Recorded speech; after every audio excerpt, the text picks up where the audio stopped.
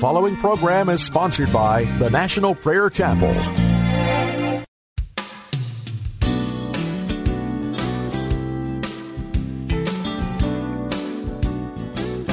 Well, I'm not giving up. No, I'm not turning round. By the grace of God, I'll win a shining crown. Someday, will I keep holding on to that nail-scarred hand? I'm not giving up. No, I'll keep going on. I've been walking through the valley, through this vale of tears. At times I've even questioned, even if my Lord was near. Many times that old tempter says, why not turn around? You can't get any farther. You're just losing ground. But I'm not giving up. No, I'm not turning round. By the grace of God, I'll win a shining crown someday. Well, I'll keep holding on to that nail-scarred hand. I'm not giving up. No, I'll keep going on. Now listen. Would you mind to tell me there's been something bothering me? Why is it that old devil just won't let God's children be? You see, he has purposed and determined to get right in the way and turn us from the way of life and lead our souls astray. But you know something, I'm not giving up. No, I'm not turning round. By the grace of God, I'll win a shining crown. Someday I'll keep holding on to that nail-scarred hand. For I'm not giving up. No, I'll keep going on. No, I'm not giving up. No, I'm not turning round. By the grace of God, I'll win a shining crown. Someday I'll keep holding on to that nail-scarred hand. You see, I'm not giving up. No, I'll keep going. I'm not turning round. By the grace of God, I'll win a shining crown. Someday I'll keep holding on to that nail-scarred hand. I'm not giving up. No, I'll keep going on.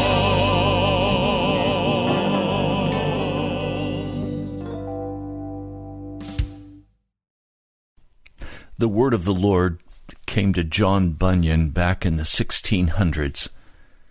It was a confrontational word. It was this: wilt thou leave thy sins and go to heaven, or have thy sins and go to hell? Now, Bunyan was a Christian. These words cut his heart, and he began to search after God. The result was that he began to preach righteousness and holiness. He was by theology a Reformed Baptist. He did, in all honesty, teach imputed grace. He did not, as I teach, simply imparted grace. But in 1678, he had published for the first time the number one allegory in the English language even today. It has been in continuous print from 1678 until today. It has been read and printed and referred to more often than any other single book except the Scriptures themselves. For many, many years, a pastor would not consider preaching without referencing Pilgrim's Progress. It became the standard of the Christian church. I want to share with you the intro to Pilgrim's Great Distress, as found in John Bunyan's Pilgrim's Progress, edited by C.J. Lovick. As I walked through the wilderness of this world, I came to a certain place where there was a cave. I lay down in that place to sleep, and as I slept, I dreamed a dream. And in this dream, I saw a man clothed in rags. Well, what was the cave that John Bunyan laid down in? It was the jailhouse. Bunyan was put in prison because he was preaching the gospel, and he was not allowed because he was not licensed by the state. But he could not stop preaching. He earned his income by being a tinker. A tinker in that day was one who repaired pots and pans, traveling village to village, asking if anyone needed their pot that had burned out on the fire repaired. It was dirty, cheap work. He was absolutely poor. He was married. He had children. He lay down in the cave of his jail cell. He says, as I slept, I dreamed a dream, and in this dream I saw a man clothed in rags, standing in a place with his face turned away from his own house.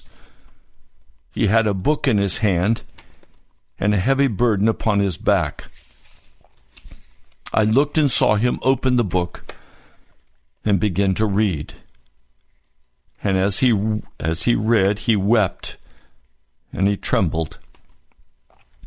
Not being able to contain himself, he cried out in a loud voice, "What shall I do?" In this condition, he went home, and he tried to keep to himself as long as he could so that his wife and children would not see him in distress. But after a short time, his anguish had increased so much that he could not remain silent. So he began to share with his wife and children what was on his troubled mind. And this is what he told them.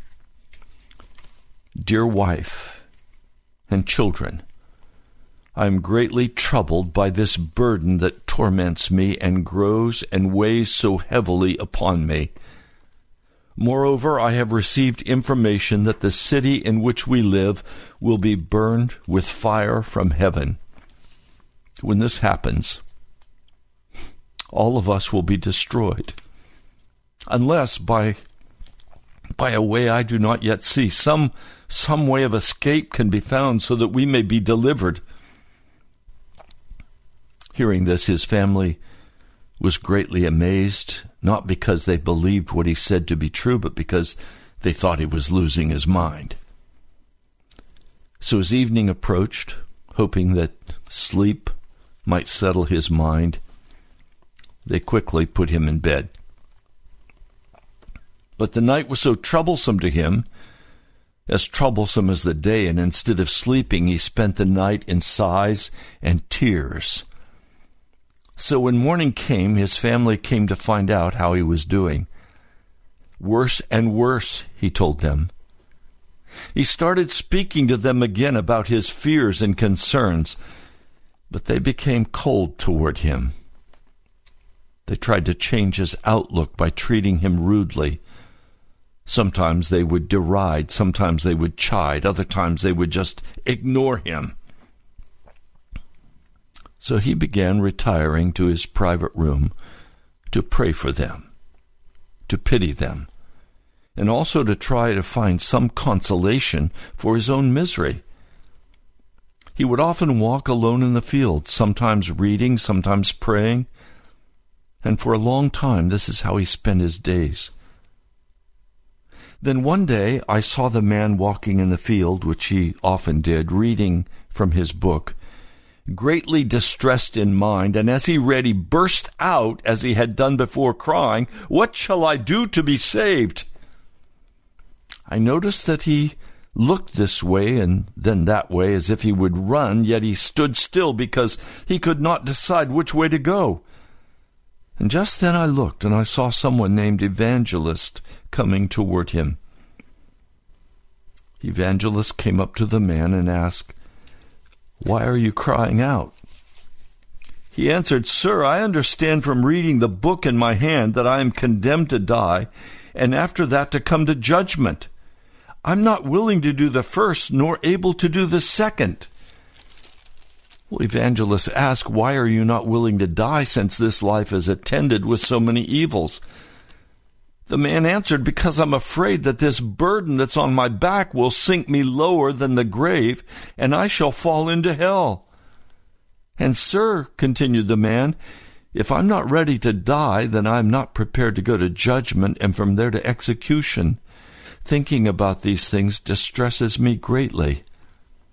"Well, if this is your condition, why are you standing still?" "Because I don't know where to go."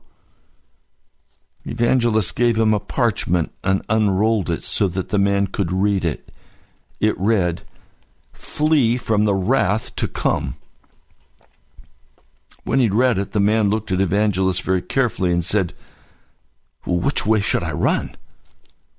Then Evangelist, pointing his finger to a very wide field, asked, "Do you see that distant narrow gate?" "No," the man replied. Then Evangelist asked, "Do you see that distant shining light?" "I think I do," the man said. Then Evangelist said, "Keep that light in your eye and go up directly toward it, and soon you will see the narrow gate. And when you finally come to the gate, knock, and you will be told what to do."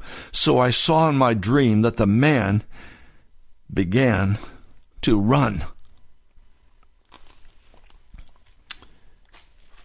As I read these words, several very disturbing thoughts come to my mind.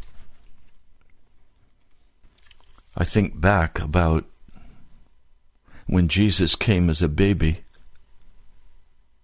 They laid him in a manger. This is not what the Jews were expecting. They were expecting a magnificent king to arrive, a Messiah that they would be proud of. They expected to see a king, a Messiah, not a baby boy, born in a cave, placed in a manger. And so when the wise men came to Jerusalem seeking Messiah, King Herod asked, "Where's this Messiah to be born?" And he was told, "Bethlehem of Judea." Well, the wise men, I find that name very interesting. It was not the foolish men, it was the wise men.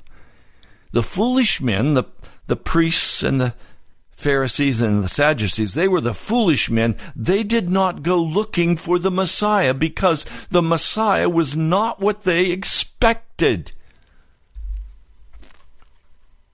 And finally, they put Jesus on a cross. They crucified him. They killed him. They murdered him. They tortured him. They spit on him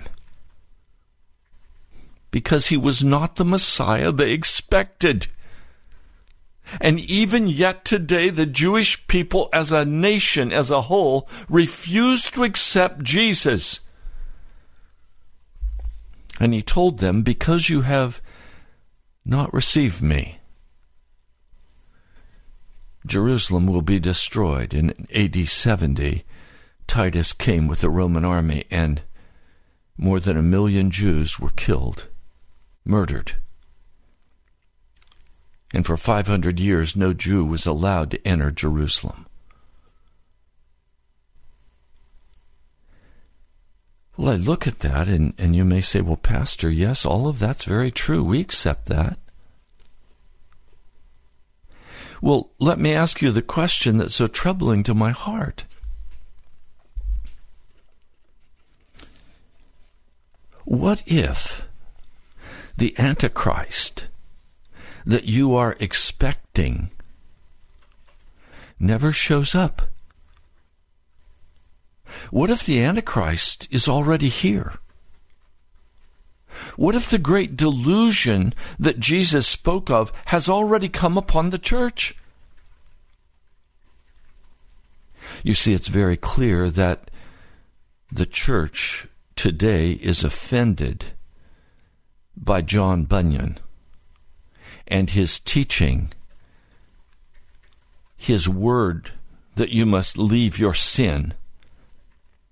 What was the wording of that again? Let me give you the exact wording. I want to look it up again. I have it in Pilgrim's Progress. Let me find it. Here it is. The word of the Lord to John Bunyan. Wilt thou leave thy sins and go to heaven, or have thy sins and go to hell? Well, today, the modern church believes that we can have our sin and still go to heaven. A Reformed Baptist did not teach that in 1678. I have to be very plain with you. I've been struggling all of my life to try to understand the gospel of Jesus Christ.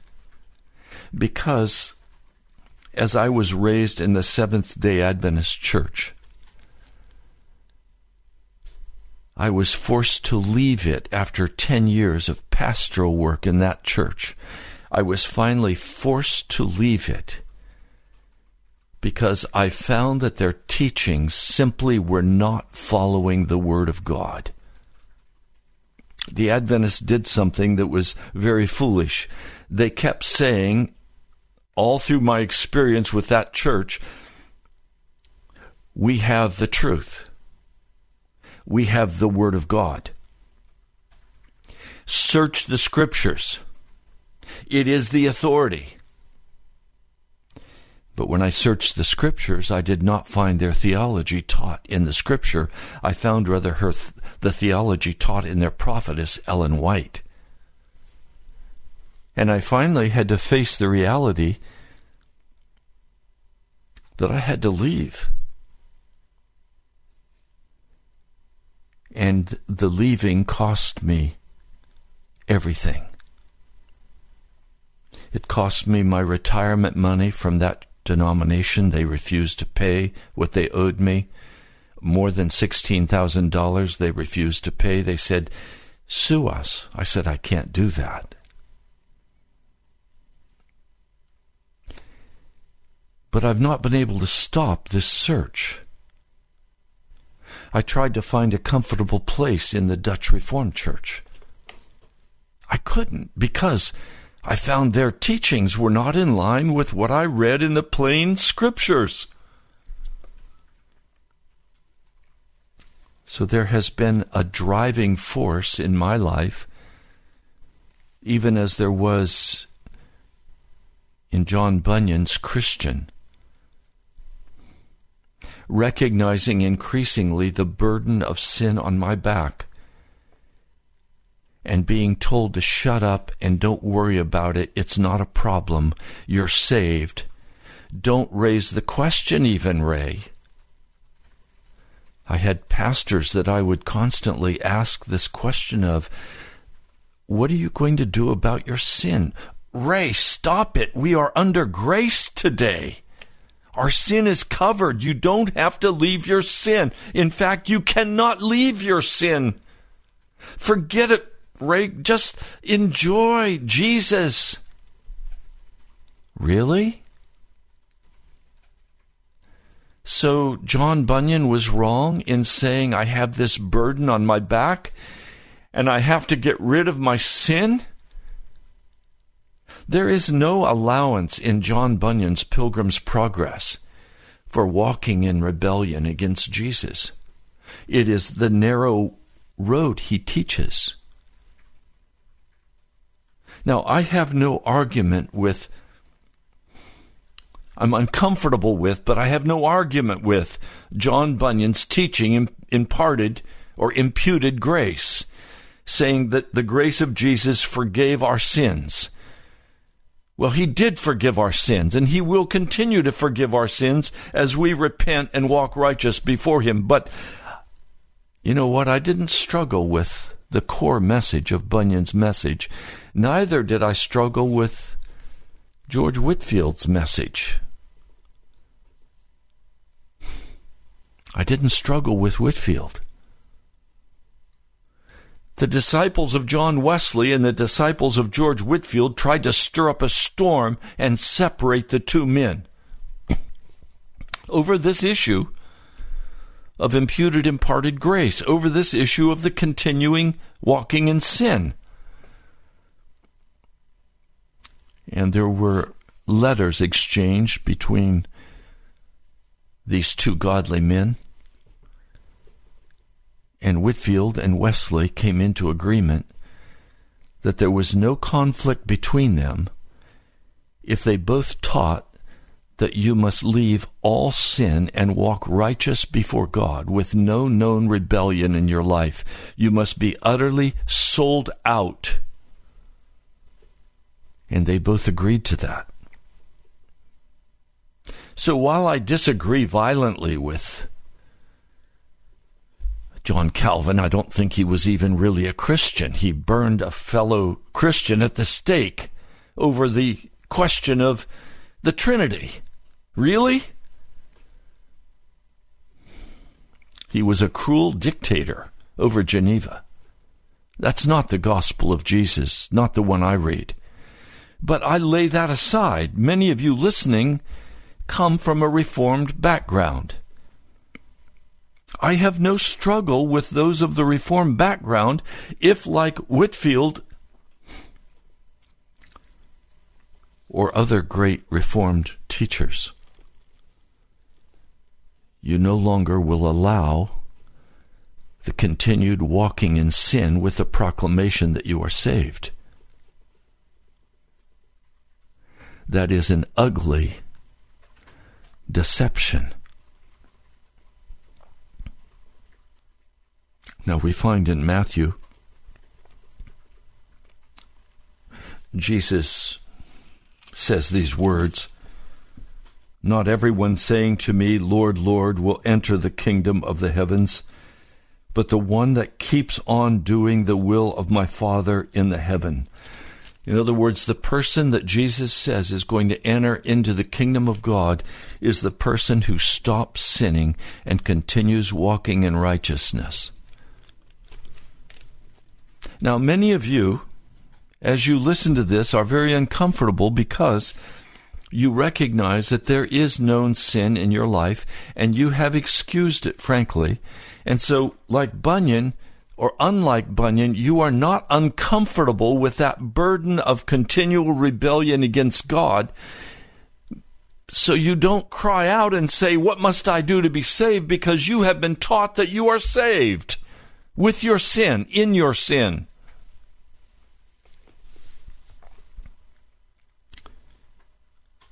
So Jesus said, "Not everyone who says to me, 'Lord, Lord,' will enter the kingdom of the heavens.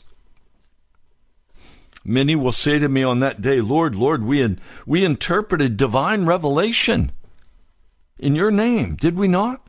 And in your name we cast out demons, and in your name we did many deeds of power.' And I'll plainly assure them, I never recognized you, and you must depart from me, the ones working lawless deeds, or deeds of iniquity or sin."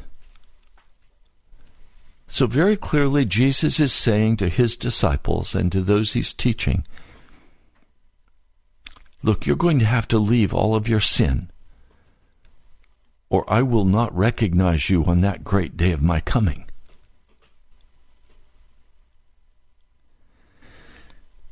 Now, where I struggle with this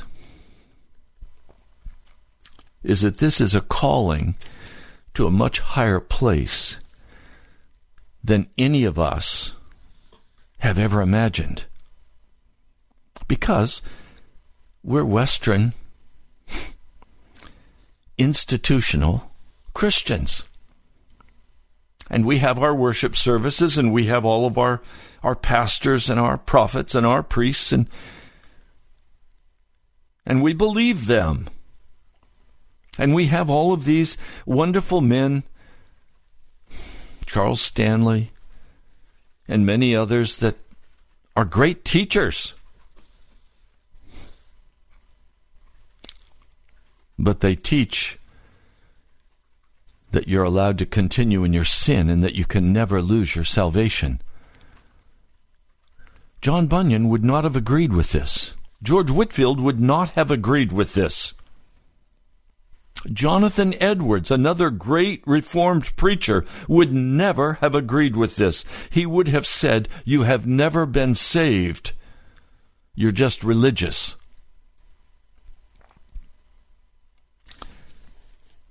I know by the lack of response to this broadcast that this message is not a very popular message in Washington, D.C.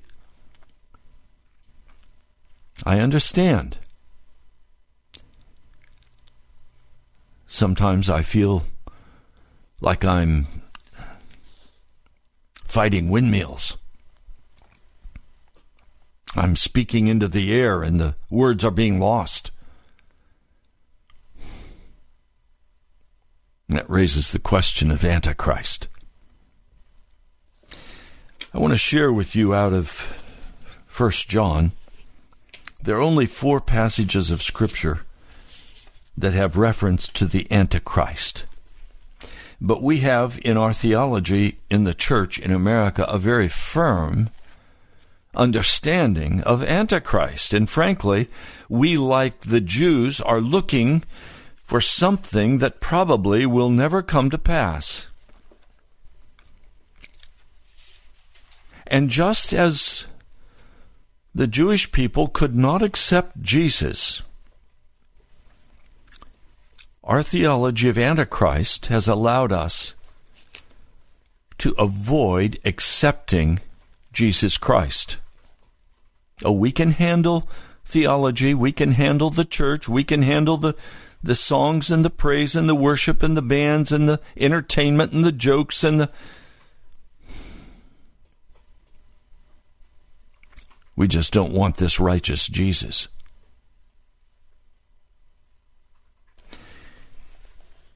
First John, the 2nd chapter, verse 15. You must not love the world, neither the things in the world. If anyone may love the world, the love of the Father is not in him. Because every conceivable thing which is in the world, and this is what's in the world according to 1 John, the lust of the flesh, the lust of the eyes, and the conceit of life. That is the worldly man. And when Jesus comes to us and tells us, like he did Nicodemus, you must be born from above, we say, what are you talking about, Jesus? I accept you.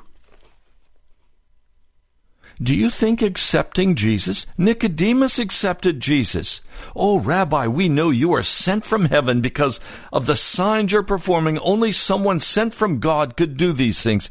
He accepted Jesus. And Jesus just cut him off at the knees. Said, you must be born from above. Today, Jesus is saying the same thing. He's not going to change what he says.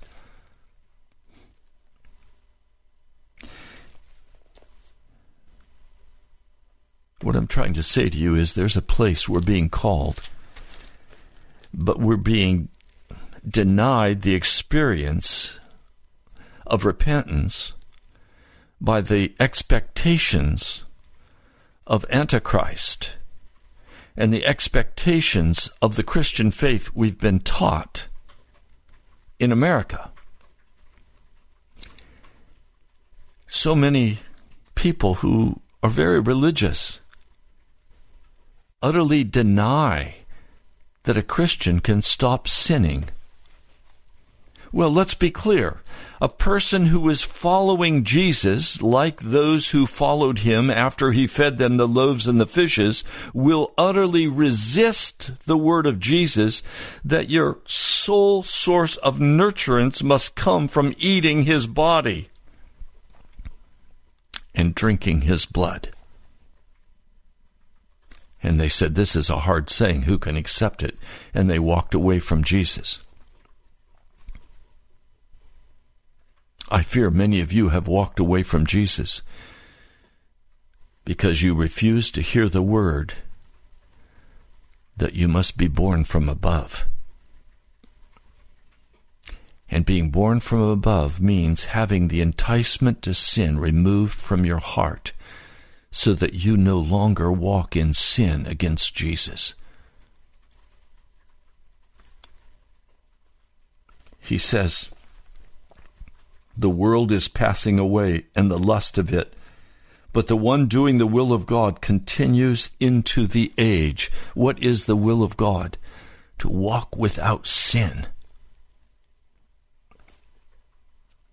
Children, it is a last hour. This is 1 John, the 2nd chapter, verse 18. Children, it is a last hour, and just as you heard that the Antichrist is coming, even now many Antichrists have come.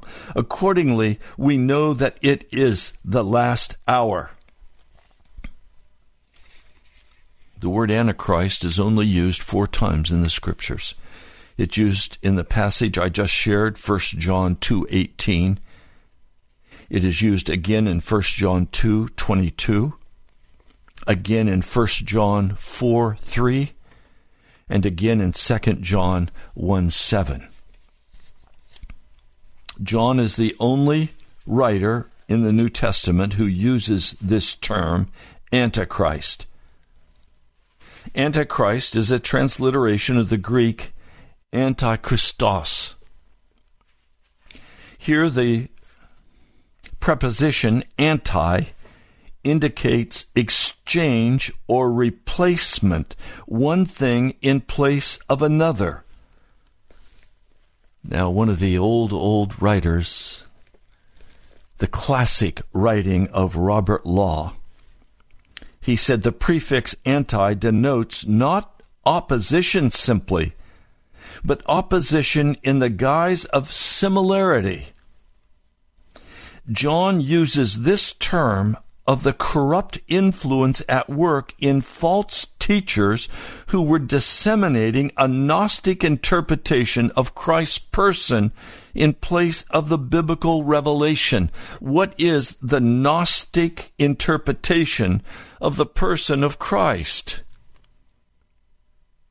Well, all of 1 John is written against Gnosticism. Gnosticism has moved into the modern Christian church, and I believe it is Antichrist. Now, I know that what I'm going to say to you will be very hard and very offensive. I don't mean to be offensive to you, but I do mean to lift up Jesus Christ. I can do no less. Otherwise, I'm dishonest with you. Gnosticism, in the simplest form, teaches that a man in the flesh is utterly corrupt, hopelessly corrupt, but that in his spirit he is like gold. He is pure in his spirit. And so this gold can be dipped in the sewer, brought out of the sewer and washed off, and it is pure gold. So the Gnostic teaching is that you can never remove this flesh that is utterly corrupt, but you don't need to remove the corrupt flesh because the spirit is gold. Thus, the teaching today in the modern church of what is called the sinning Christian. The sinning Christian. The teaching that a man is saved by accepting Jesus Christ and by saying, "Forgive me for all of my sins," and I'm saved. I'm not saved from my sin, however, because I'm always going to sin until I die. And the teaching in the modern church is that when I die, then I'm made righteous. In other words, when the gold is brought out and it's washed of the filth of the human flesh, then I am saved. I am pure gold. This is the ugly Gnostic teaching that is prevalent in the American Christian church, and we have exported this all over the world. And the result of this is that we teach an Antichrist message. Are you surprised at the Antichrist? It is a delusion.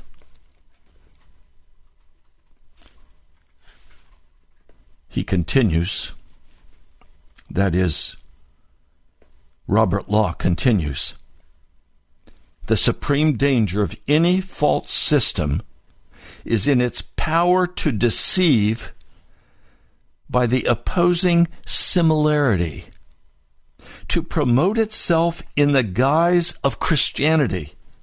It is significant, moreover, that it is not in the world, but in the perversions of the Christians that St. John finds the embodiment of the idea of Antichrist.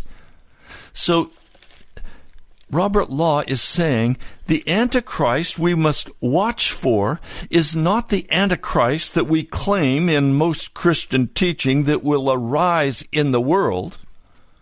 It is the Antichrist that comes in the guise of similarity among Christians and teaches a theology that allows a person to say, I am saved eternally, I cannot lose my salvation, but I can never quit sinning.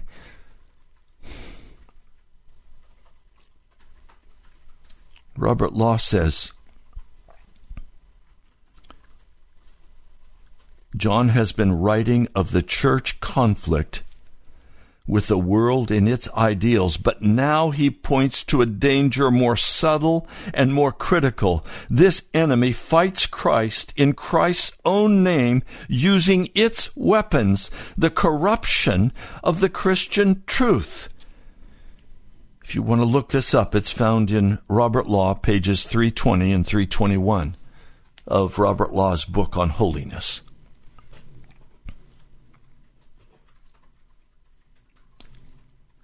Now, I don't know if this is frightening to you, but it is to me. There has been a driving inner presence of the Holy Spirit in my life from an early age, and it has been relentless. He has been relentless in calling me forward, disciplining me, and calling me to walk in righteousness. And for many years, I resisted walking in that righteousness because I said, I'm saved.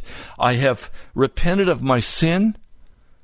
I mean, this man said to me, Pastor, you need to repent. And I angrily said to him, what are you talking about? I repented. I'm saved. I'm good to go. I'm on my way to heaven. And he looked at me with great sadness. He said, you're deceived. I was so angry, I told him to stop talking to me. And I recognize that some of you may be very angry about what I'm saying, but you won't turn it off.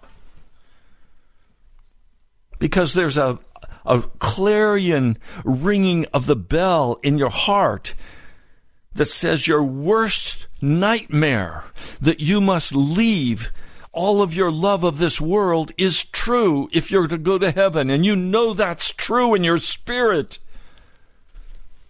Now, if I were teaching that you must strive now to leave your sin and the rest of your life you're going to be white-knuckling it, you would have reason to strongly object to what I'm teaching. But that is not what I'm teaching. I am saying to you that the work of being made righteous is the work of the Holy Spirit by the blood of Jesus.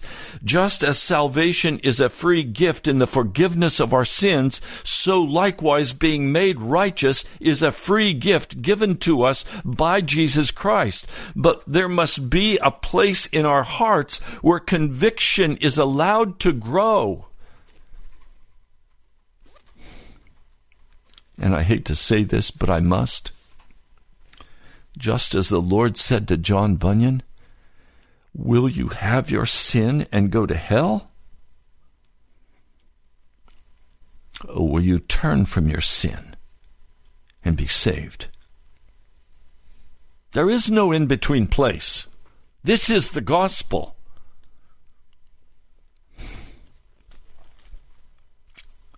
So many Christians that I speak with, they love the NASCAR races. They love the football games. I stood at Caesarea just a few short days ago, and I looked at that great harbor that was built by Herod. I looked at the foundation of his great palace and this incredible harbor. But that wasn't all that was there. There was a magnificent amphitheater for plays. There was a huge area for the gladiators.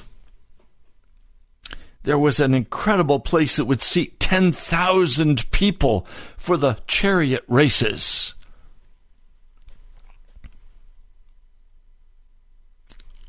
Even in Jerusalem, Herod had built a great amphitheater for entertainment, rivaling, surpassing even the Kennedy Center. Magnificent, opulent, gorgeous. I stood there and I looked at that and tears ran down my face because I saw how the earthquakes and the waters of the Mediterranean had destroyed the grandeur of what King Herod had built.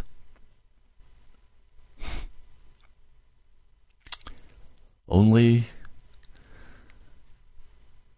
the archaeological digs remain and the outlines of what he accomplished. It's all there. The history is plain. This place where the Apostle Paul was held in prison for 2 years before being shipped off to Rome. It's all there. The story is true.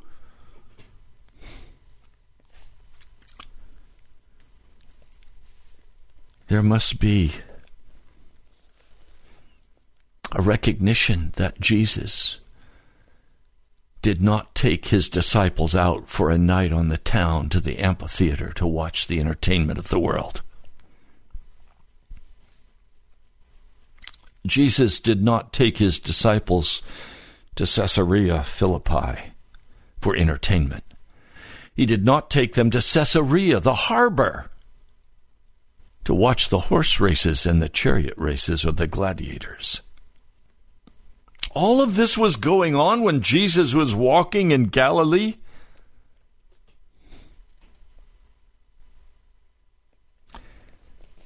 So today you think you can go to the football games and you can go to the entertainment.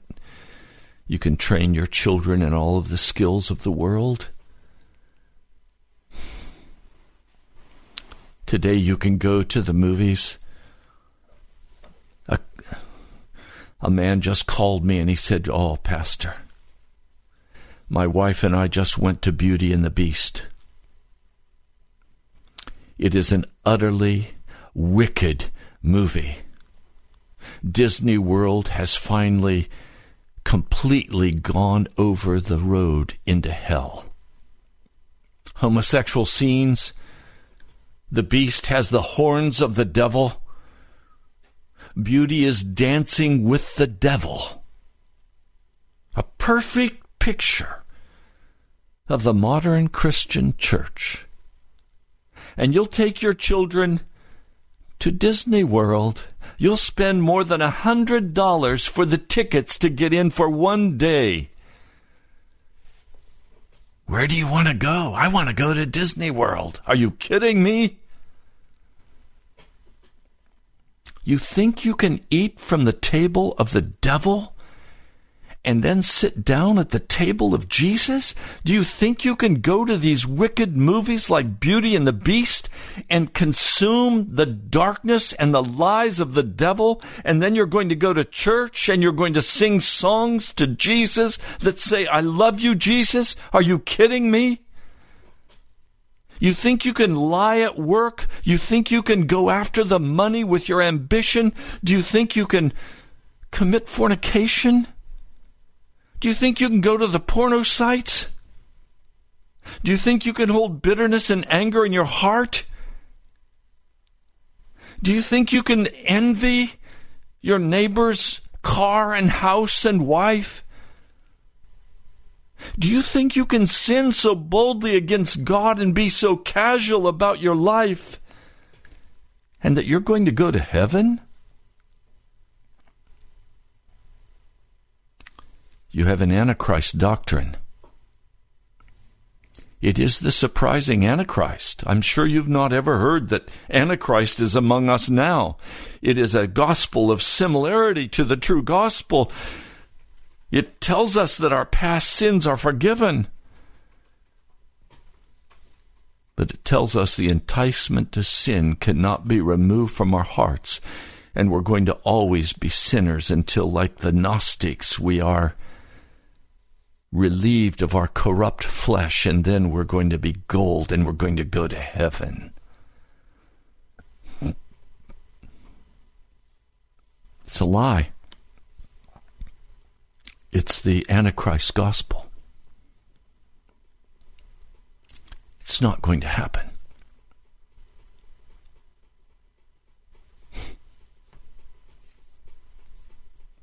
I have a song I want our producer to play for you. A friend played this for me. In fact, it was Brother Ed at the prayer meeting on Tuesday night. It's an old song. Notice that it's not about unconditional love of the Antichrist doctrine. It's unfailing love. May I tell you, please, Jesus loves you, and he wants to make you righteous. Mr. Producer, do you have that song ready? Good, let's play it.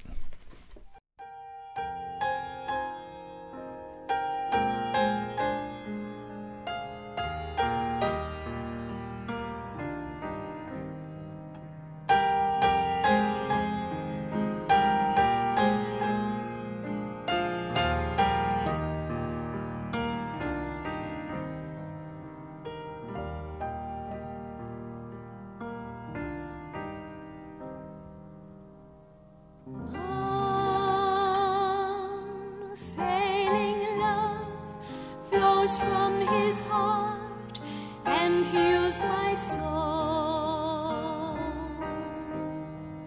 In spite of who I am, he loves and makes me whole.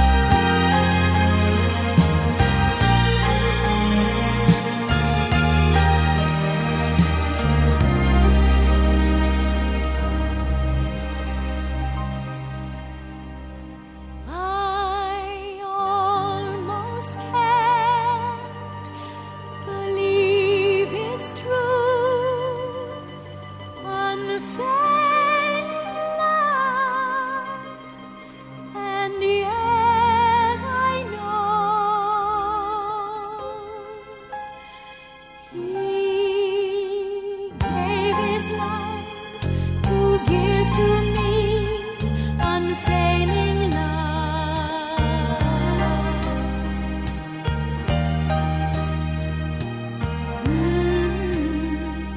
Unfailing love.